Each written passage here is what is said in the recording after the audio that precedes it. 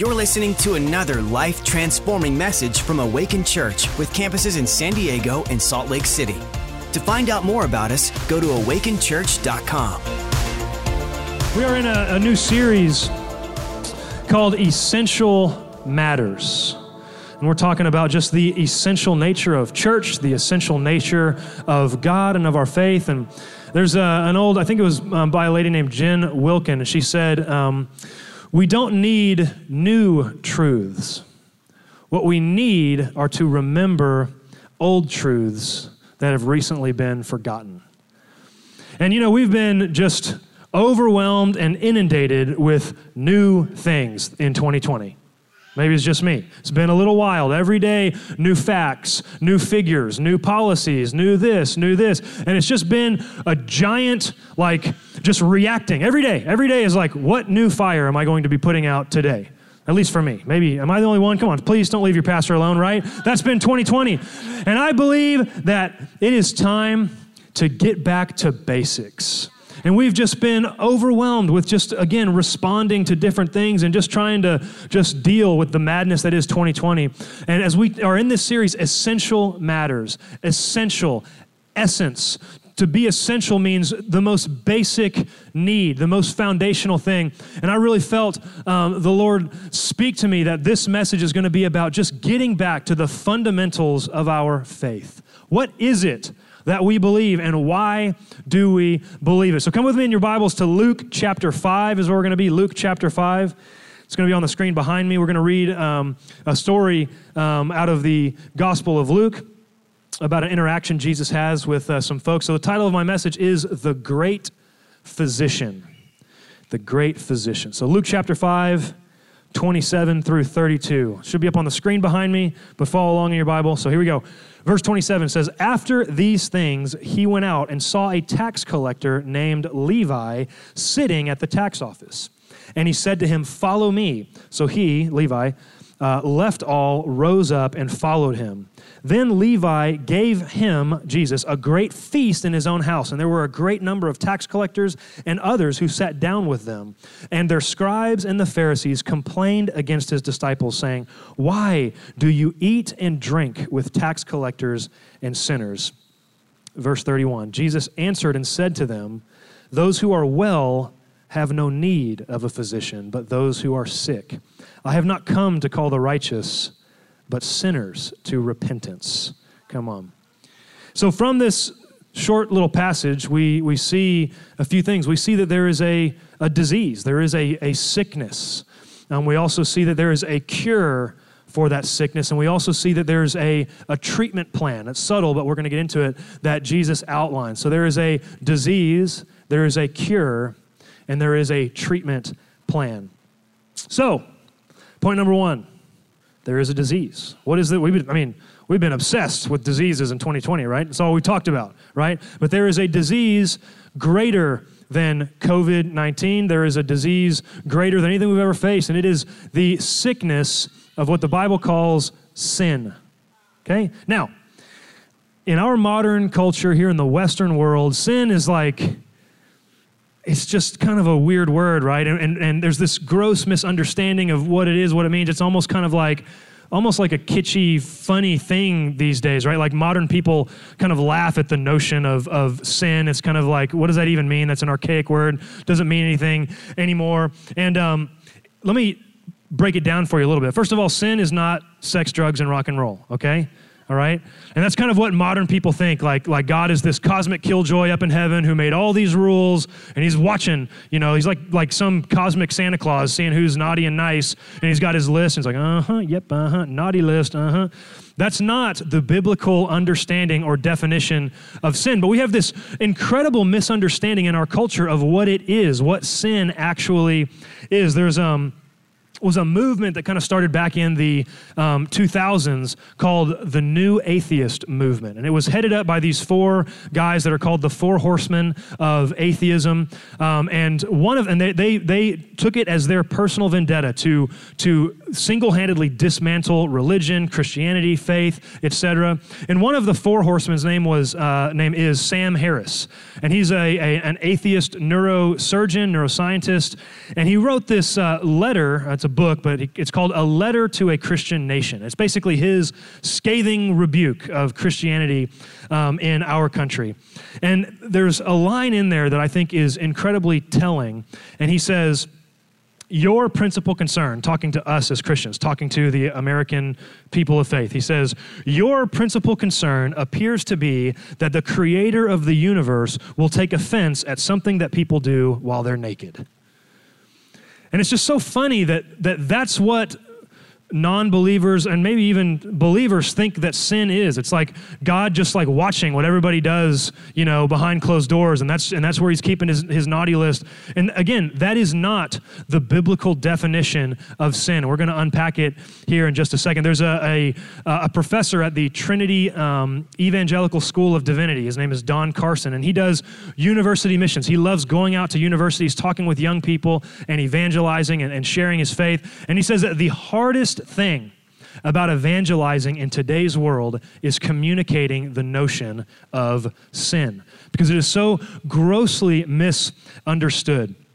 And so we can understand what it is by looking at Genesis chapter 3. It's not going to be up on the screen. I'm just going to talk you through it. So a lot of us probably know the story. If you don't know it in great detail, you probably know it, just sort of, know the story in general. So Adam and Eve are in a garden, and there's this tree that God has said, you can do anything in the world you want, just don't eat of this tree. They eat of the tree, then their eyes are open, they realize that they're naked. And in Genesis 3:7, here we see what it is to be sinful. In Genesis 3:7, it says that they realized that they were naked, and they sewed for themselves fig leaves as a covering. And that is what it means to be sinful, to be separated from God. All it means is you taking your own life into your own hands, saying, I don't need God, I don't want God, I will sew for myself a covering. I will take care of myself. At the end of the day, really what sin is it is cosmic self-reliance. And we think of self-reliance as a great virtue. It's really good to be self-reliant.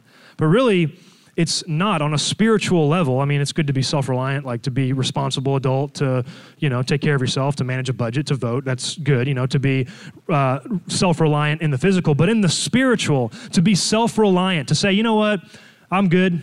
I'll take care of it myself. I'll go my own way. I'll do my own thing. That is the biblical definition of sin.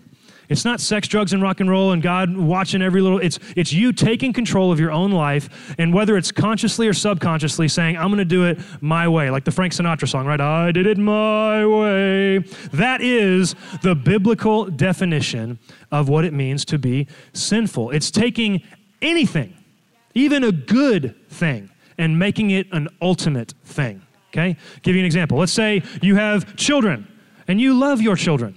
And you should. That's a good thing. God loves that you love your children, okay? But if you love your children to the point where your entire identity, your sense of meaning, your sense of purpose is derived from what extracurricular activities your kids are in and how good they're doing on their soccer team or whatever it is, and you actually derive meaning from that, and you derive your self-worth from your children, from being a parent, that is elevating something above. God is the only thing that can define meaning for us, that can give us purpose. So to elevate anything above that, even a good thing, it's a great thing to have kids. They're a gift from the Lord. But if you elevate that above God, the Bible would say that is sinful. Right? So that is the sickness that Jesus is talking about. He says, I came as a physician, and the sickness is this sinfulness that separates us from God. And so in Romans 3:23, it says that all have sinned and fall short of the glory of God. And Romans 6:23 says that the wages of sin is death. So this is starting off really cheery here this morning, right? So basically what I've told you so far is that we all have a terminal disease. Aren't you glad you came to church today, uplifting and full of life? But don't worry, be of good cheer, because point number 2, there is a cure. There is a cure. And so the wages of sin is death, the Bible says in Romans 6:23. And it's interesting because what that word wages in the Greek is actually the same verb that was used to describe how a general would pay his soldier. And so it's interesting that the wages that you earn as a sinful person is actually a debt. It would be like you get a new job and you're super excited and you work a full week and the boss says, "Great job, you owe me $2,000. Like, wait a minute, it's backwards, right? And so that's what it is. The wages of sin, what you get out of the deal, is a debt that you owe. And that debt is your life, eternal separation from the God that made you. But there is a cure, praise God. There is a cure. So we owe this debt. So Jesus comes and he says, "I am the great physician. I have come as a physician to heal this sickness." And so we know the story, right? Jesus lived a perfect life and died on a cross. That's kind of a weird thing. Why did it have to go that way? And when I was kind of new to faith and trying to get my head around it, I had a hard time with that. Like, why did Jesus have to die? Why did we have to go through all the gruesome stuff and be tortured and die? I didn't really get that. But the point is that there was a debt to be paid, and it shouldn't be too hard for us to get our minds around. That's the way that our society works right now today for all humans, believers, non-believers. Let's say that I sin by breaking one of our laws, okay, like in society, and I commit a violent crime. I will owe a debt in the form of prison time to atone for that transgression, right? So and everybody's on board with that, believers, non-believers. So even here in our world, that's exactly how it functions, where we owe a debt for transgression, right? And that's exactly how it works in our society, in the exact same way that it works in the universe. And so I want to ask a question. So why can't God just forgive? Why can't he say, "Hey, we've all made mistakes. Just don't worry about it. It's all good," right? The reason is, and let me explain it this way. Let's go back to this courtroom example, okay? And let's say we've got a violent criminal who has committed some violent, terrible crime. And you've got the family of the victim in this courtroom, okay? And so, the hearing is over, guilty, gavel falls, come back in 2 weeks and we'll do your sentencing. And so 2 weeks later, this violent criminal is there before the judge and the entire family of the victim is there waiting for this sentencing. And the judge says, "Okay, you have been found guilty in a court according to your peers, but I'm just feeling really nice today. Had my coffee, feeling good. So you know what? I forgive you. Just go, be free, all good." What's the problem with that? The family of this victim gets no justice. And that's the big problem. The reason that God can't just blindly and blanket forgive is because he is a God that must uphold justice. And so he has to find a way to be both loving and able to forgive while still maintaining his justice by carrying out justice. He can't just forgive or there would be no justice. A long time ago, I was, I think, 19 years old, and my dad died when I was 19, and suddenly and tragically, and so kind of left my family reeling a little bit, my mom and my sisters and myself just kind of trying to figure it out. So it was in February, and then there was I just kind of started going to this church in Texas, just kind of like needing some direction and some help. And there was a pastor at this small Baptist church in Texas that took me in and said, "Hey, you know what? Like, you're going through a lot. Why don't you just come and stay with me for the summer?" And so I lived with this pastor for the summer, and it was super great. Just kind of was able to be in a safe place and kind of process some of the stuff going on in my life. And this pastor was awesome. Took care of me, let me live in his house for free, would take me out to dinner, just kind of talk me through things. And one time he left on a trip I don't even remember what it was, but went out of town. And he said, "Hey, while I'm gone, you can use my car if you would like." I thought, well, that's really nice, because I was 19. I drove this super beater car that barely worked, and he was going to let me borrow his really nice car. And I thought, well, that's great. Yeah, I'd love to. Thank you. So off Larry goes. His name was Larry.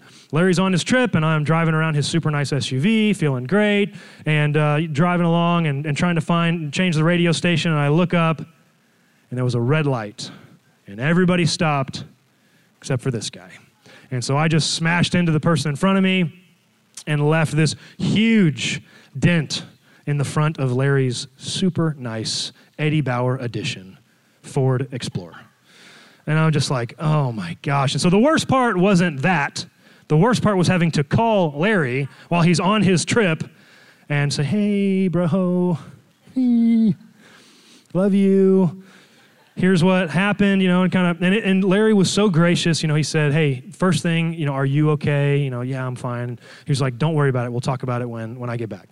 So Larry gets back and says, hey, I've given a lot of thought, because I owed Larry. I smashed his car. It was my fault. I did it. And so the debt was on me to fix his car, right? But Larry said, you know what? Don't worry about it. I'll take care of it. I forgive you, okay? But I want you to take note of something really important. When Larry forgave me, the dent in the car did not go away, okay? It was still there. So instead of me paying for it, Larry's forgiveness meant that he was going to pay for it, right? Forgiveness is assuming responsibility of a debt that is owed. When someone wrongs you, they owe you something. To forgive them says, you know what? Don't worry about it, but it doesn't mean that the pain that they caused, whatever, just goes away. You still have to work through it. So when I smashed Larry's car and had the big dent, Larry was either going to have to pay for it, or when he sold the car, he was going to have to accept less money for it. No matter what, that debt had to be paid. It didn't just magically disappear when he forgave me. So when God forgives us, what's actually happening is there is a transfer of responsibility for a debt that is owed. And so we owe a debt that we cannot pay. But the message of Christianity, the fundamental truth, the reason we're here, the reason that we sing is because God himself assumed that debt and said, I will pay it on your behalf. You can't pay it. I will pay it for you. And that's why we can say things like, this is the day that the Lord has made. I will rejoice and be glad in it. That's why I was, like, when Katie and I were on our way here, we pray every Sunday in the car on our way up to church and just pray for you guys, for the service, for God to move. And, we said amen, and I'm just sitting there driving, just overwhelmed at the life that I get to live. How incredible God is. And that kind of freedom, that kind of joy can only come when something was given to you in an unmerited way. No other world religion is like that. Every other world religion says, if you want to get to God, you've got to clean yourself up, you've got to do this, and then maybe you take one step back, but then you take 2 steps forward. Then, I look like I'm line dancing up here. And then maybe, you backslide a little bit, but then you're just going to grit your teeth. Every other world, like in Islam, they call him Allah the Merciful. And the whole idea is just really hope that you just string together enough good deeds, and on the day you die, hopefully, God is feeling merciful. Hopefully, he's in a good mood. Don't know, hope so, really. How can you live your life like that every single day, wondering, is it all going to be enough? All the good deeds I've racked up, is it, when we finally get there, is it going to be enough? And that is something that as a Christian, you don't have to live with. There's an old hymn called Blessed Assurance. And that is one of the sweetest gifts from God. Blessed assurance. You get to go through your life knowing that it's not up to you, that you don't have to carry the weight of your own salvation, of putting your own life together, cleaning up your own junk. That song we sang, that he breaks every chain. It's not you gritting your teeth and being disciplined and type A enough, or you can just finally get through it and beat that addiction. It is the supernatural power of God that is the cure that breaks every chain in Jesus' name. So there's this disease and there's this cure, but then there's actually this treatment plan that's outlined very subtly in this passage in Luke. So I want to look back at, I think it's verse 29. If we could put Luke 5:29 back up there. It says, then Levi, remember Levi is the tax collector, also named Matthew, that Jesus calls to be a disciple. And he's so overjoyed that Jesus would call him to be on his team. Tax collectors in those days there was nothing worse, nothing more despicable.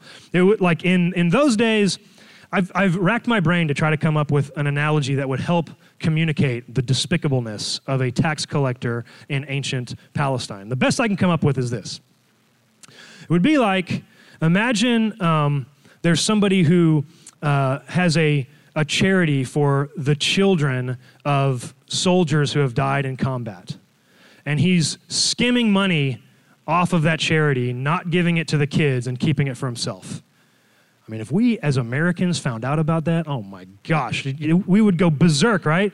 And that is what the tax collectors were doing. They were taking taxes from the Jewish people to fund the violent Roman oppression of the Jews and skimming money off the top to boot, right? So these guys were despicable. And Jesus calls this guy, and he's so overjoyed, so overwhelmed that this rabbi would choose him to be a part of his team. And he says he gives him a great feast in his own house in Luke 5:29.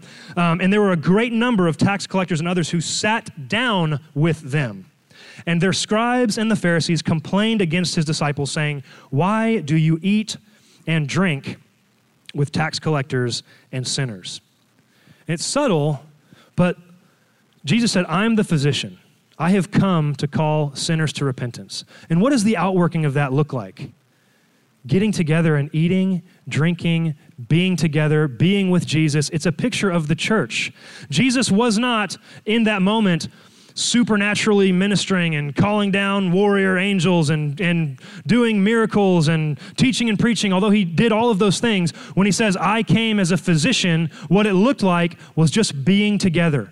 Jesus being with them being with Jesus, them being with each other. And that is why the church is and will forever be the hope of the world, because it is where the cure is administered. It is where there is an outworking of God's goodness, where it's almost like a pharmacy, where you come and you get your prescription filled that is your healing, and then you keep on going, right? And so that is the picture that we see of the church. There's a sickness, but there is a cure, and there is a place where it is administered. Now listen, do you have to go to church to be a Christian?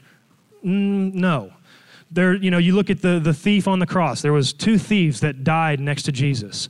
And one of them said, "Lord, will you remember me as you enter your kingdom?" And Jesus said to him, "Truly I tell you, this day you will be with me in paradise." And it's a really, really important story, because what it means is this thief did nothing. He actually died right then on the cross. It wasn't like he got himself down and started a connect group and, was a leader in the church and went and said sorry to all the people that he stole from and got baptized and then was an elder in the church.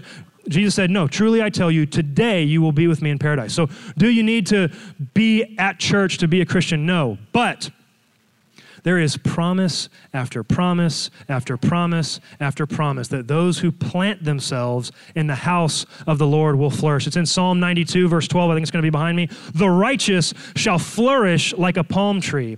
He shall grow like a cedar in Lebanon. Those who are planted in the house of the Lord shall flourish in the courts of our God. They shall still bear fruit in old age. They shall be fresh and flourishing."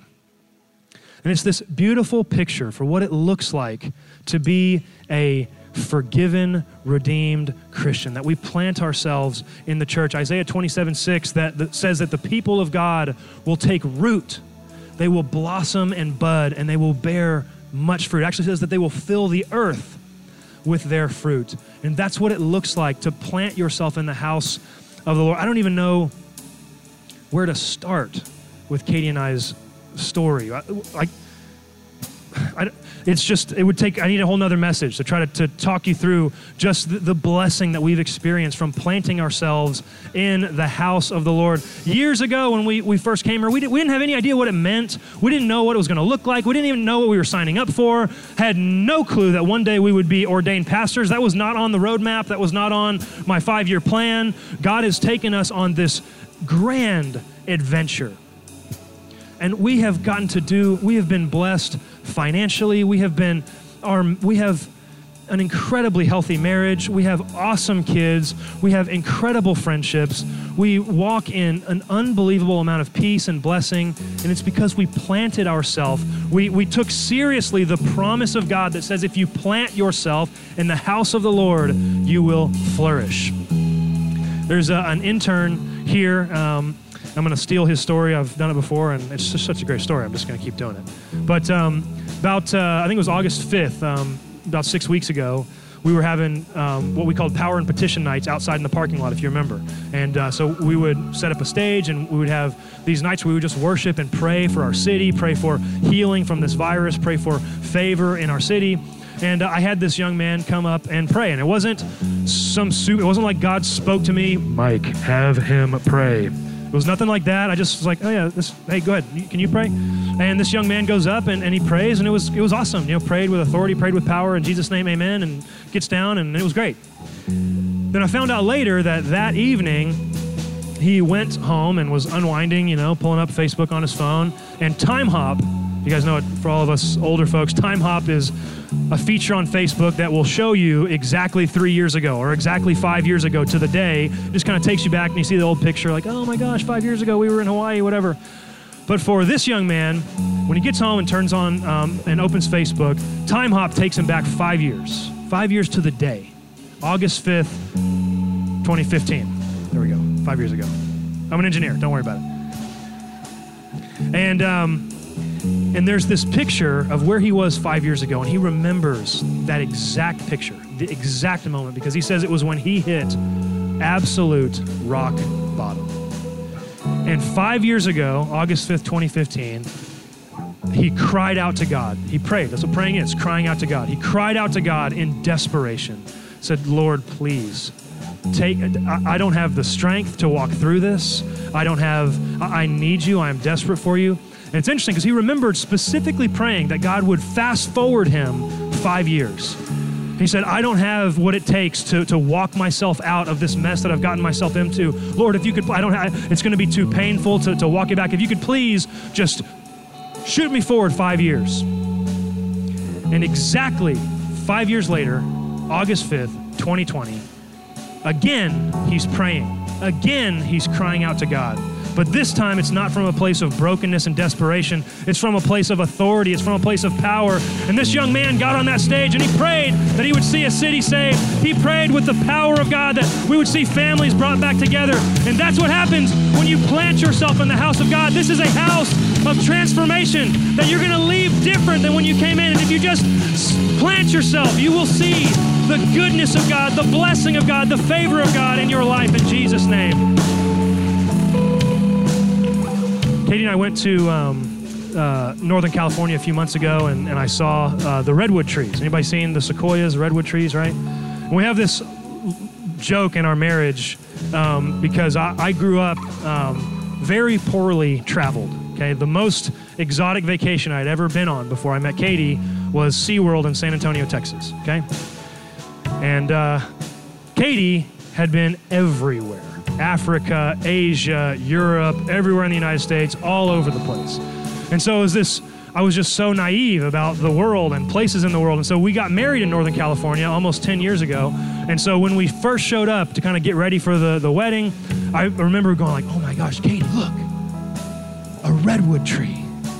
And she just burst out laughing. And if you've ever actually seen the redwood, I mean, it is a spectacle, and it was just like a really big pine tree, but I had never been anywhere. I just saw a really big pine tree. I was like, look, a redwood.